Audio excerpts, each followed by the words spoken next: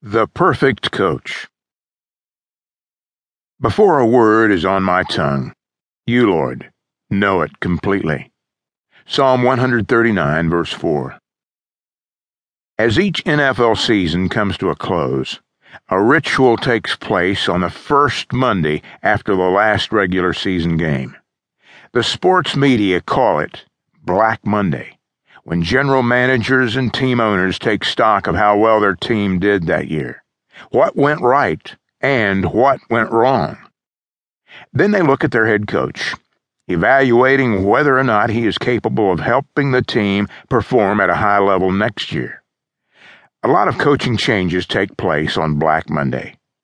The sports media loved to cover the firing and hiring, the coaching carousel, as they sometimes call it. Being an NFL head coach is not for the faint of heart, nor for those seeking job security. Yet although being a head coach is tough, there's no question he is arguably the most influential factor on any team. He sets the direction, and the coaching staff supports his decisions.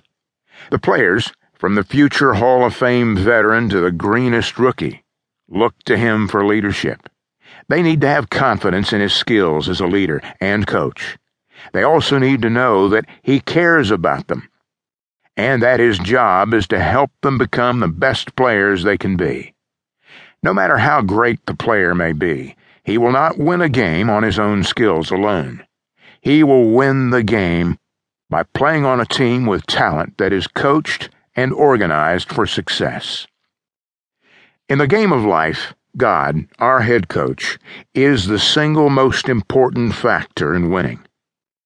As the great Christian writer A.W. Tozer noted, what comes into our minds when we think about God is the most important thing about us. Asking Christ to be my Lord and Savior, submitting to God as my head coach, is the most important decision I've ever made, and it has impacted every area of my life. From how I treat my wife and sons, to how I spend my money, to how I interact with the people with whom I work. Whether you spend your life trying to collect wealth and fame for yourself, or loving others and storing up treasures in heaven, depends almost entirely upon how you view God. And yet so many have not made that connection. Frequently someone will say to me, "Joe, if I had proof that God really did exist, I would believe." To answer this, I share 4 common-sense observations I've made. First, I've witnessed profound changes in other people's lives that are just short of miraculous. I've seen guys completely turn their lives around. Second, I believe the complexity of the universe and creation speaks to the existence of God. Third, the Bible itself is amazing. Though people have tried to debunk it throughout history, centuries later, it is more relevant than ever, with a clear, consistent message, and more historical evidence authenticating it every year. Last, I talk about the changes that came about in my own life, some of which are documented on other pages in this devotional. Have you made God your head coach yet? When you think of him, what comes into your mind? Do you realize that he loves you and cares about the struggles you're facing today? And that he wants to be in a relationship with you? To be the head coach in your life? From the very first pages of the Bible, we learn that we are created in the image of God.